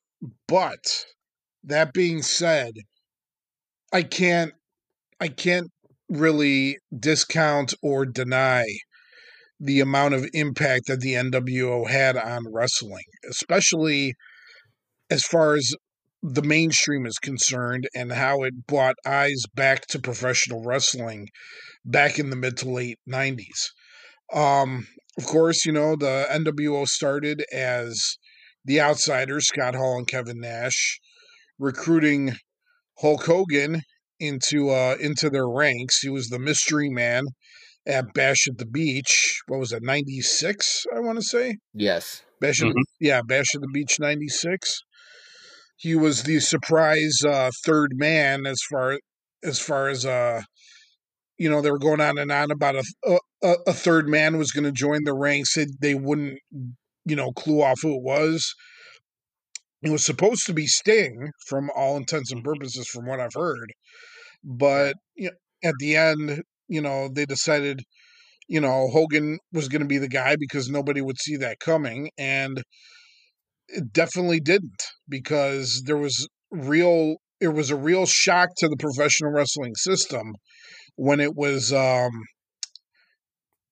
turned out to be Hulk Hogan who was the one who went heel and joined the Outsiders, and that eventually turns into the New World Order of Wrestling. He says it right there in the ring as fans are throwing garbage into the ring at the end of Bash of the Beach 96. They can call it the New World Order of Wrestling, and that's exactly who they became. And it just seemed like every week on Nitro after that, they would recruit a new member into their ranks. Macho Man came in, $1 Million Man Ted DiBiase got in there. Who else was an early member? The Giant they recruited. And like I said, eventually almost every single fucking member of the WCW roster was a member of the New World Order at one point, to the point that there were NWO subgroups. There was the Wolf Pack, there was the LWO, there was, it just got way out of hand at one point, and it just became comical. But that doesn't discount the original NWO, how revolutionary they were and how much of an impact they had. And like I said, with the Bullet Club, with their T-shirts and everything, there'd be no Bullet Club if there wasn't an NWO. I mean, basically, the Bullet Club took a lot of things, especially the Too Sweet hand gesture thing that they do. They took that straight from the NWO. And like I said, it was so revolutionary at the time, had made such a big impact, that while I was never a huge fan, I have to put them at my number 2, because that's just what history dictates. Yeah. The New World Order, the NWO, for life, at my number 2. And they're right there at my number 2 as well, dude. The NWO gimmick, like you said, where at that time, the internet presence wasn't that big as to how it is now. So when Scott Hall comes out in the middle of a match, Mike Enos, I think, was wrestling or someone like that, and he comes out and just destroys these guys, or they leave, I believe, because he comes in and he gets on the mic. You're like, what the hell's Scott Hall doing there? And then he's teasing someone else coming in, someone bigger, as Sting slaps him in the face. And next thing you know, here comes Kevin Nash, and you're like, holy shit, what the hell's going on? And the way that they played the gimmick perfectly, I remember reading Bischoff's book. He said he had seen it out in Japan. This happened. They had like an invasion angle going on. So the way that they made it play off was, here's guys that should still be on their contract with the WWE, but no one really knew that they were gone, and they're just showing up. And you wanted to keep seeing who was that next person that was coming. So that, like, when they kept teasing that third person, you had to be watching Bash at the Beach 96 to be like, what the hell's going on? So yeah, that match when they ran up against Luger and Sting and Macho Man Randy Savage, and I think they jumped Luger in the middle of it, or like before the hand, and he wasn't even a part of the match, basically, because he's your boy. But when Hogan comes out and he drops that leg drop on Savage, you're like, holy shit, like, what the hell just happened? Like, and what amazes me is the way Hogan looks when he comes out, because he looked like he lost 100 pounds. You're like, what the hell happened to Hogan? But when he comes out, stop doing roids. That's what he did. All he did was take vitamins, dude, and say his prayers. But yeah, I believed in himself. they were something different. Um it was just completely something different that you had never seen before when they took over. And like you said, every week you wanted to watch and see who the NWO was bringing next. All of a sudden you're watching Nitro and hey, there's Ted DiBiase and he's the benefactor of the group. And then, they bring the Big Show over, who at that time was the Giant. And you're like, oh man, now they got the muscle in the group. And the Outsiders were the tag champ. Hogan was the main champ. Then you bring in your boy Virgil. He was in there in the group. They paid off Nick Patrick, who was the referee. How many times would you hear the referee being paid off and being a part of the group? You never heard that. And then like I said, Adam mentioned, and then they got Bischoff in there, who was the boss. So there you go. And then they got Bischoff in there, and there was the boss, and like they were supposed to be their own entity. I think they had a Saturday night show that they would show too, and like they would have an 1 hour of just NWO, where the NWO wrestlers would wrestle jobbers during the match, and like they had their own show at that time. But it was so popular and got wrestling so crazy at that time that at that time WWE was untouchable. And as everyone talks about those 83 weeks where the NWO and WCW took over, that was that feud that they had with Sting. Remember, it was the War Games match where everyone kept thinking that Sting was going to be part of the NWO. He was going to be the next one to jump. And he comes out it's Luger and Arn Anderson and Flair. And here comes Sting, and he helps fight off the NWO. And he tells the group, hey, you know what? I told you I was here for you guys, but then he leaves. And then Sting's gone for like 15 months. You're like, where the hell's Sting?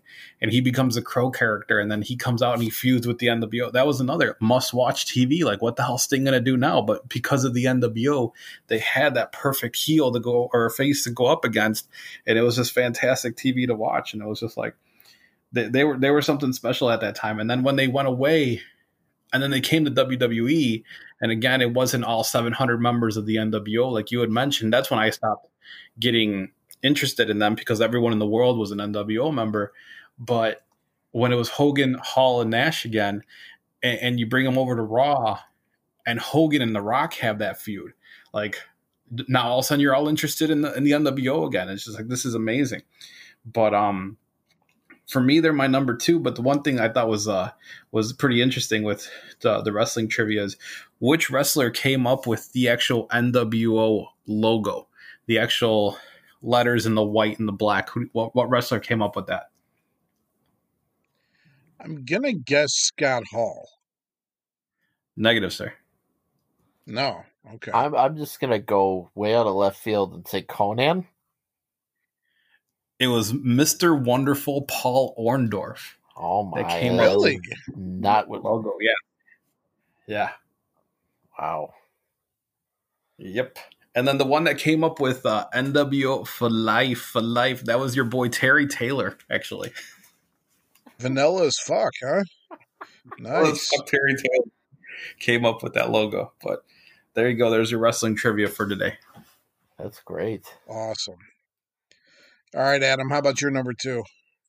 Well, at the risk of being repetitive, the number two for me is the NWO also. I'm wondering if Terry Taylor and Paul Orndorff got, some sort of status for coming up with that stuff. They should have been members too. I did not know that. Paul Orndorff had an interesting career. He fought Vader in the locker room and came up with the logo and main evented WrestleMania 1. That's a pretty good career. So, back to then the mustache, of course. The grand total, I looked it up, 62 members of the NWO in all from the inception in 1996 to, I think, about 2003 when it dissolved in WWE. But as you both mentioned very well, just such a cutting edge gimmick for its time. Again, it added an air of realism because let's face it, it was cartoon central before on both sides before that angle started. You had Hogan wrestling the Dungeon of Doom, on WCW side, and then you had clowns and cowboys and garbage men and every profession under the sun. And if you decent wrestlers on the WWF side, and Eric Bischoff just got a great idea, realistic idea, and brought in, as Bob mentioned, the outsiders, and adding Hogan to the group, and just being completely counterculture, and doing a whole takeover angle. One thing I remember about the NWO, just randomly turning the show on, and they were in the back area of wherever the arena was, and WCW guys are coming after him, and Rey Mysterio hops off a trailer, I believe, and Kevin Nash catches him and lawn darts him, and I'm like, wow. I mean, I was watching wrestling at the time, but I wasn't as into it for the reasons I just mentioned. I'm like, whoa, what is this? And then I think they beat up Arn Anderson with a baseball bat, and it's like, wow, this is like awesome. This is like realistic fighting stuff and whatnot. And so that really got my attention. So again, they hit on a great idea and just changed the industry. Again, we're talking about a group that just changes things up around. And the NWO was the focus of WCW for a couple of years until they kind of ran it into the ground. But that initial oomph it gave the show, I mean, I think if not for the NWO, WCW would probably never been the number one promotion. As good as some of their talent was, they just NWO gave them the mainstream attention that they really needed, because Hogan's act was getting tired, and they tried to go that route and redo the WWF. They brought in a fake Ultimate Warrior, called him Renegade. None of that stuff worked, so they went the realistic route, and it paid off in spades for a while. So that makes NWO number 2 on my list also. Nice. All right, boys. Well, that brings us to our number ones. But like every week, before we get into our top picks, let's do some honorable mentions as well. Let's do the stables that didn't quite make our top 10s. I'll start with my honorable mentions. My first honorable mention is the Inner Circle. That is the stable that's currently going strong in AEW. That is Chris Jericho, Sammy Guevara, the tag team of Santana and Ortiz, and Jake Hager, who used to be Jack Swagger back in WWE. Yeah, it's anchored by Jericho. Without Jericho, that thing doesn't work. But they're just so funny and so entertaining as an outfit. It's great, and for just to have them as kind of foils for the elite. They're I kind of liken them to like Skeletor and his group going up against He-Man. It's like they're evil, but they're fucking hilarious as well. So yeah, I love the Inner Circle. They're in my honorable mentions.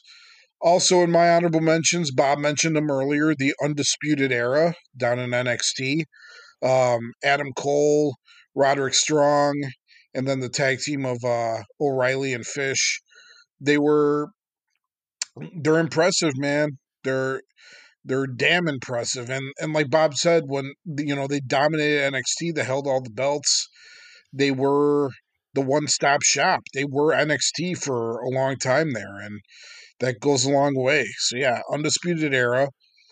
My next honorable mention is the Nation of Domination. I was always a big fan of the Nation of Domination. I love Farouk. I love D'Lo Brown. Mark Henry, I could take or leave, but he was serviceable in the Nation. And the Godfather, he didn't become the pimp until after he left the Nation. He was just kind of there as the muscle. And then things really started taking off when they brought The Rock on. When he started becoming a heel after his disastrous babyface debut, he goes into the Nation and just turns everything around. So yeah, Nation of Domination there had a really strong run at the start of the Attitude Era. They weren't long for the world, but for what they were a great stable. My fourth honorable mention, both of you mentioned them in your top 10s. That's the Shield. Reigns, Moxley, and Rollins. They, you know, what more can you say about them that hasn't already been said? They were a great stable, great team there for years until they had to split up, and now they're all at the top of their games individually. But when they were coming up and came up together, they definitely made an impact. And my last honorable mention, I know Adam mentioned the McMahon Corporation in his top 10.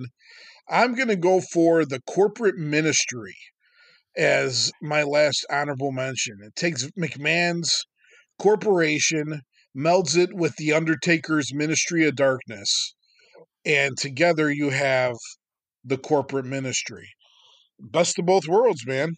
And they were all out for Austin's head, and it was great. At least I thought so. Until, you know, I thought it was corny that McMahon, you know, he was the higher power after everything. Whatever, that was kind of stupid. Everybody saw that coming. But the corporate ministry, I thought as a whole, you know, you had the corporation like Big Boss Man and the Stooges and everything, and you mixed them up with, you know, the Undertaker and the Acolytes and Midian and Viscera, and I think it was, I think, you know, low key they were a pretty good stable. So yeah, they're my last honorable mention. How about you, Bob? You know who originally was the first choice for the higher power, right? Who's that? Good old indie sensation, Christopher Daniels. That's right. I heard about that. Yeah. An Angel was supposed to be, but Vince at the last second felt that no one would know who the hell he was. So they just decided to shit can the idea, and Vince took over.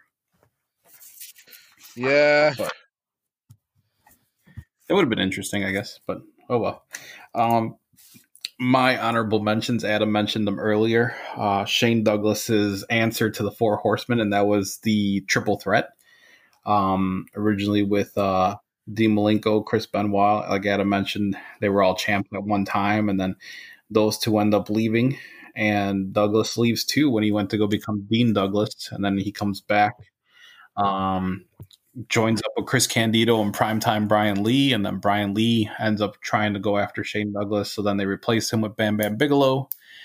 Bigelow tries going for the title, so then they replace him with Lance Storm. Then they kick Lance Storm out of the group, and then he ends up coming back and he teams with Candido.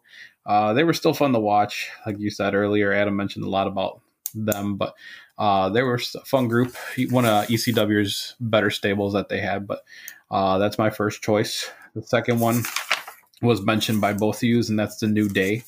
Like you said earlier, the New Day is fun to watch. Kofi Kingston, when he was going for that title run, that was a lot of fun trying to watch him make it. And when he finally won it, that's a genuine reaction to seeing his teammates cheer him on. That was a lot of fun. It was a genuine moment there.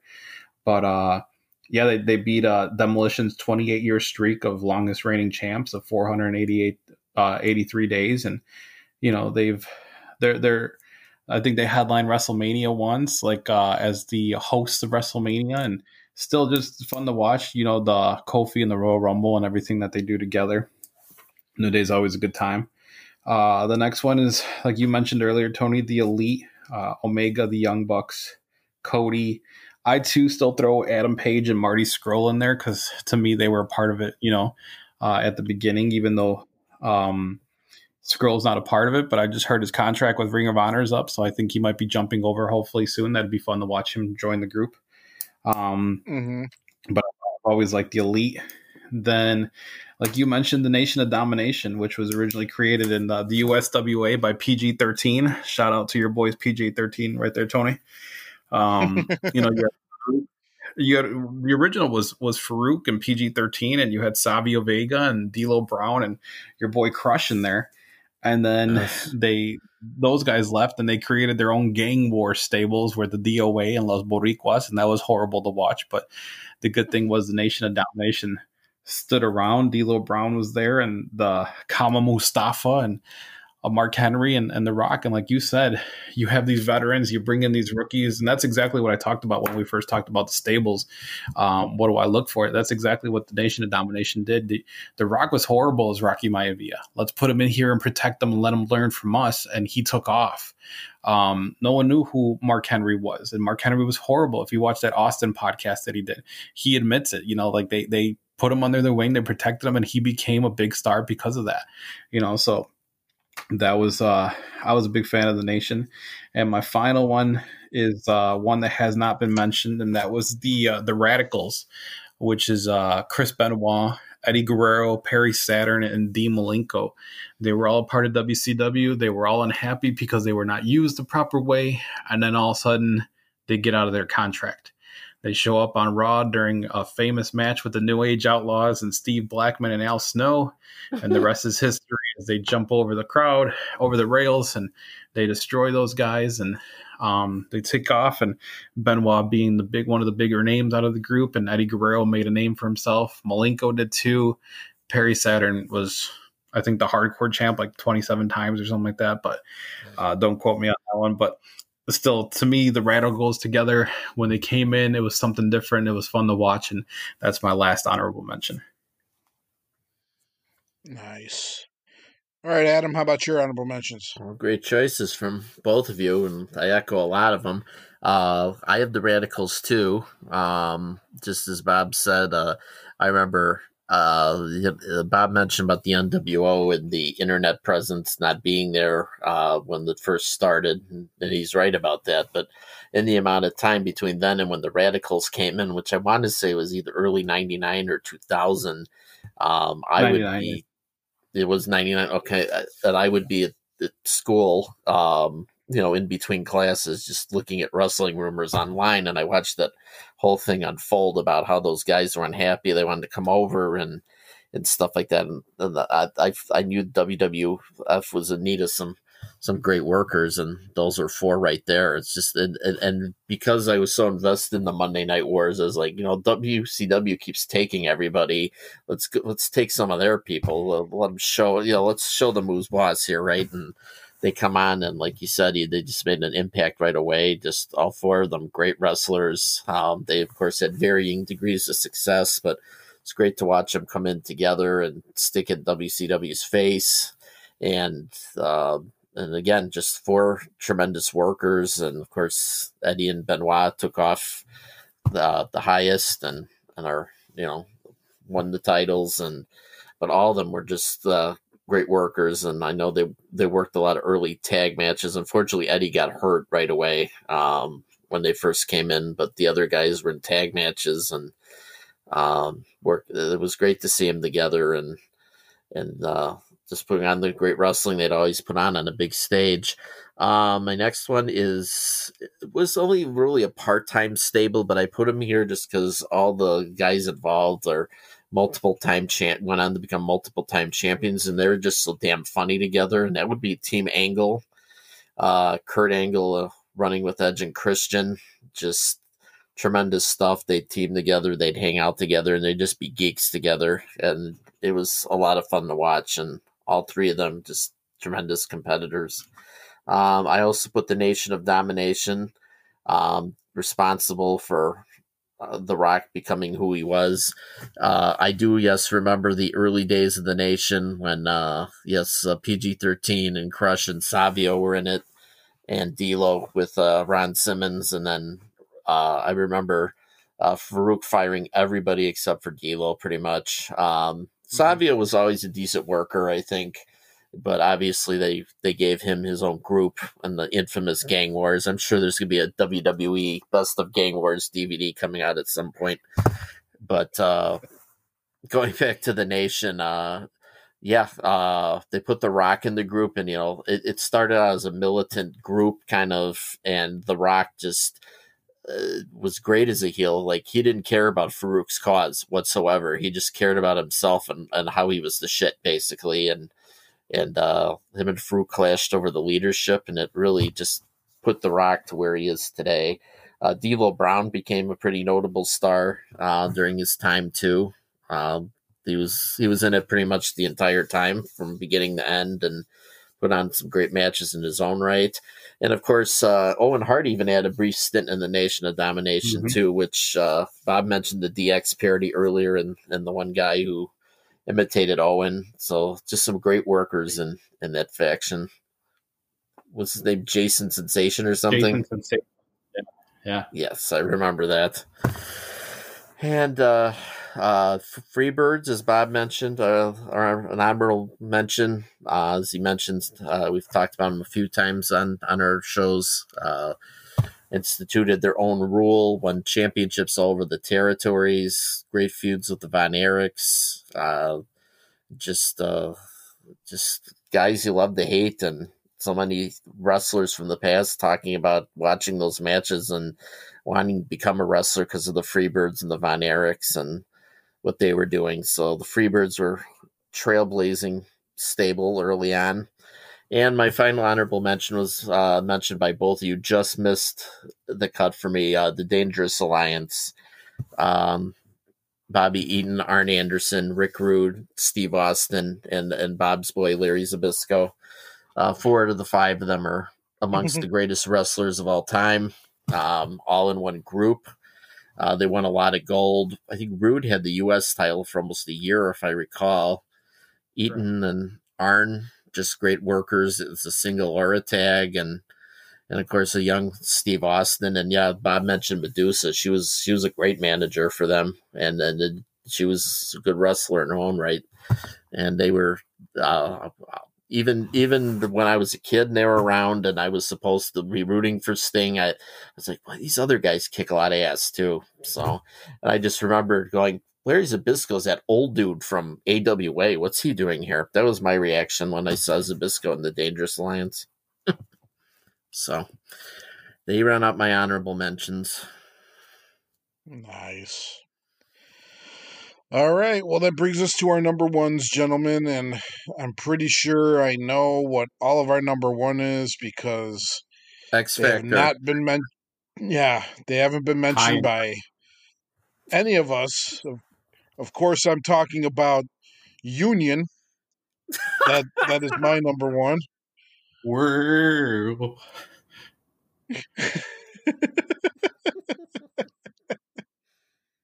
Come on, man. Mick Foley and Test and who else was in the Big Union? Show. Shamrock. Shamrock, Bob Holly. Wasn't Bob Holly in the Union? The Big Show. Oh, yeah, and the Big Show, too. Yeah, they all carried, like, 2x4s and shit. Well, Hacksaw Jim Duggan should have been in it then. Yeah, well, he was too busy collecting a paycheck for doing nothing in WCW. Good work if you can get it. Yeah, exactly. Ask Lanny Poffo. No, of course. Of course, I'm talking about the Four Horsemen. That's my number one. Is that your guys' number ones as well? Mine is Retribution, actually. Oh, shit. Okay, never mind.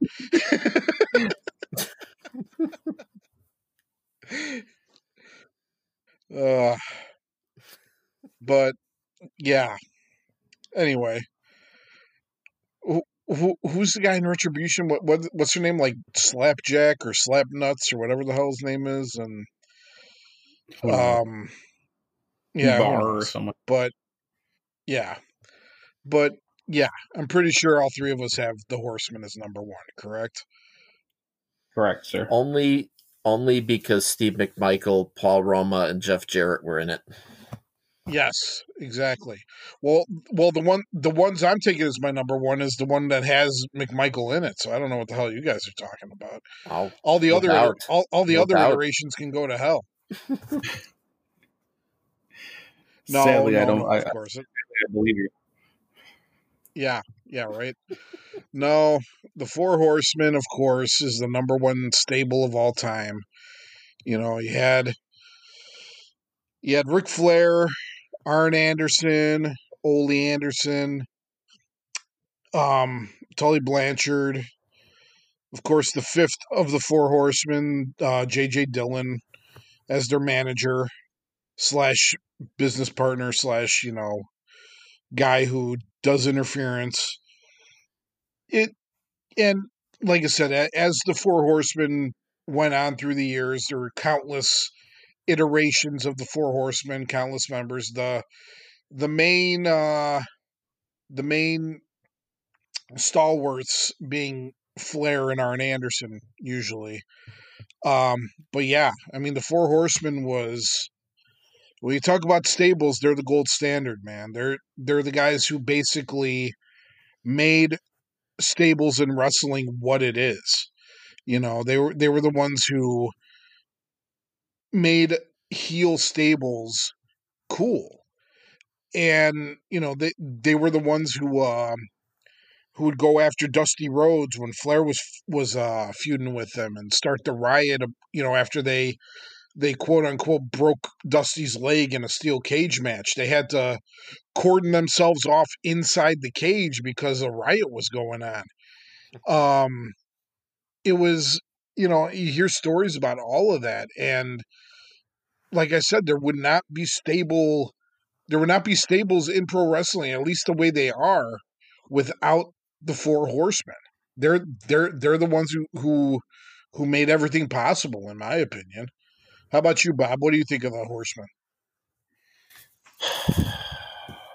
They're the best. like they say in Nacho Libre, they're the best. What I always love about the Horsemen is how they were just thrown together. They decided they did this attack on Dusty Rhodes, and just to save time, they said, "Okay, we're going to put you guys in front of the mic right now, and you guys just go ahead and talk." And Arn Anderson comes out with this promo where he's like, "There's never been so much violence like this by such a small group since the Four Horsemen of the Apocalypse." And boom, there it is. The Four Horsemen. It comes together. And like you said, just the feuds, I always go back to the War Games feuds that they would have with Dusty and Nikita Koloff and the Legion of Doom / Road Warriors and Magnum TA and just the Rock and Roll Express. And like you said, when they went after Dusty and they broke his leg. What I loved about the Four Horsemen, they were fantastic heels, but man, could they sell their ass off to make their opponent look amazing. That's one of the things that always stands out to me about them, is just the way they always made sure they made everybody else around them look better, just because the fans always wanted to come see the Horsemen get their ass kicked. And that's exactly what they did. They won, they cheated, like Eddie Guerrero said, they stole, they did everything they could to sneak out a victory, but they made it believable every single way that they possibly could, and they made their opponents always look amazing with it. And I mean, like you said, there's so many different variations, but to me, Arn, Flair, Blanchard, Barry Windham, those were always my favorites right there. There's no other groups if there was no other Four Horsemen. So to me, they'll always be my number one. All right. How about you, Adam? How you feel about the Horsemen? Yeah, I'll just tag on to. They were probably, as a wrestling fan, the first stable I was exposed to, honestly, because I would flip back and forth between leagues and stuff, and I would just I would see the Horsemen and Sting. Sting made a big impression on me as a kid too. He was briefly a member of the Horsemen also, but like he was just for the time he was cool looking and he could work really good, and he was kind of a cool guy to get behind. But there's these badasses just getting his number, and it's like that was my first exposure to a stable, and I just kind of dug the concept. It's like it was like the movies almost. You had your hero, and all these people conspired together to thwart the hero, and that's kind of what Bob alluded to, the strength in numbers and making people look good. I mean, they made so many stars, like Sting and Lex Luger owe their careers to a degree to the Four Horsemen, and there's just countless others. And again, not only selling, but just working great matches. I mean, we could laugh at Paul Roma, but I mean, he was a decent worker. Mongo and Jeff Jarrett, maybe not so much, but most everybody in that group was just, even later on when you had guys like Barry Windham, you had Chris Benoit was in there, Malenko was in there, Brian Pillman. it's just the Luger. who's who of just great wrestling talent. It was almost like a badge of honor to be in the Horsemen. It meant that you could wrestle most of the time. Again, it got watered down sometimes, but you could wrestle, you could draw heat, you could make your opponents look good. The War Games matches, just, you could work tags with more. Yeah, that was the other thing too. It wouldn't always be, we were kind of talking about Evolution and Batista and Flair were the main tag team, but those guys would team up with anybody. You could face any combination. So they kind of took the Freebird role to into consideration too. It'd be just any combination of them, and it didn't matter who you fought. It was just usually just a great match. They carried the cards in NWA/WCW for so many years, and then that's what we're talking about. Just guys who are a big part of the show and make the show great. And then I think nobody did it better than the Horsemen. Amen to that, man. Enough that they were the number one pick for all three of us. So yeah, the Four Horsemen, man, the number one stable of all time. All right, so that's another episode, gentlemen. What I wanted to do this episode, I'm kind of springing in this last minute. And what kind of want to do this, kind of going forward in every episode. It's kind of like a match of the week suggestion. It could be a match you just saw recently, or it could be a match from the past that you think the listeners out there would dig watching. In the meantime, in between time until our next episode. While you guys are thinking of a match to suggest, I'll start. If you have the WWE Network, go back and watch this past week's episode of WWE, the NXT UK. Go back and watch this past week's episode because the title match between the WWE NXT UK champion Walter and the challenger Ilya Dragunov. I just watched that match a couple days ago. Jesus Christ. That is, if you want to just see 20-25 minutes of two guys just beating the ever-loving shit out of each other, watch that match. It is something else, man. It is one of the stiffest matches I've seen in a long time. And I went on Twitter, and I guess Dave Meltzer himself even gave the match 5 stars. So if you want to see a really cool match that you may not have seen yet, go back. Like I said, go back to this past week's NXT UK episode if you have the network, and watch that match between Walter and Ilya Dragunov. You're not going to be disappointed. How about you, Bob? Do you have a match of the week you suggest? Since you kind of just sprung up the idea on me, that was my first pick because I had just watched that recently too, and I was amazed by it. I was like, "Holy shit!" Well, we I can double up on it. That's fine. Well, since you went that way, I mean, one of the ones we talked about earlier was the Canadian Stampede match from the Hart Foundation versus I believe it was Stone Cold and Ken Shamrock and Goldust and was it the Legion of Doom, Adam? Were those the last two guys? Yep. Yeah, I would say go back and watch that. That was, like I said, it was a pro Canada crowd, but it's still a great, fascinating match and still fun to watch. And I mean, you got a lot of fantastic wrestlers involved in that match, and that would be my choice since you kind of just sprung it out on me, and I'm trying to think of something quickly, and you stole my Walter gimmick. I'll go with that one. Yeah, sorry to spring it up on you guys. It was just something I thought of while we were recording. So, yeah, definitely that Canadian Stampede match. Like you said, it ties in with our stable episode this week. Definitely give that one a watch. How about you, Adam? Do you have a match this week that you could suggest for people to go watch? Sure. I'll mention since we were talking about the Canadian Stampede, we can kind of go to where the whole things started. That's WrestleMania 13 in our well, not our hometowns, but our Chicago areas where we're all from, at the Rosemont Horizon, now the Allstate Arena. WrestleMania 13, Bret Hart versus Stone Cold Steve Austin. This is before Austin went into the stratosphere and was supposed to be a heel, and Bret Hart was the face going in. It's great to watch just because it's a great match. They're all over the arena. They're doing technical moves. It's an I Quit match, so it's a submission match. Tony's pal and ours, Ken Shamrock, is the special referee. But I think something that makes a great WrestleMania match especially is just the crowd involvement. And I remember sitting in the audience, and they announced the card beforehand, and it was probably 3/4 of the audience were cheering for Bret and 1/4 for Austin.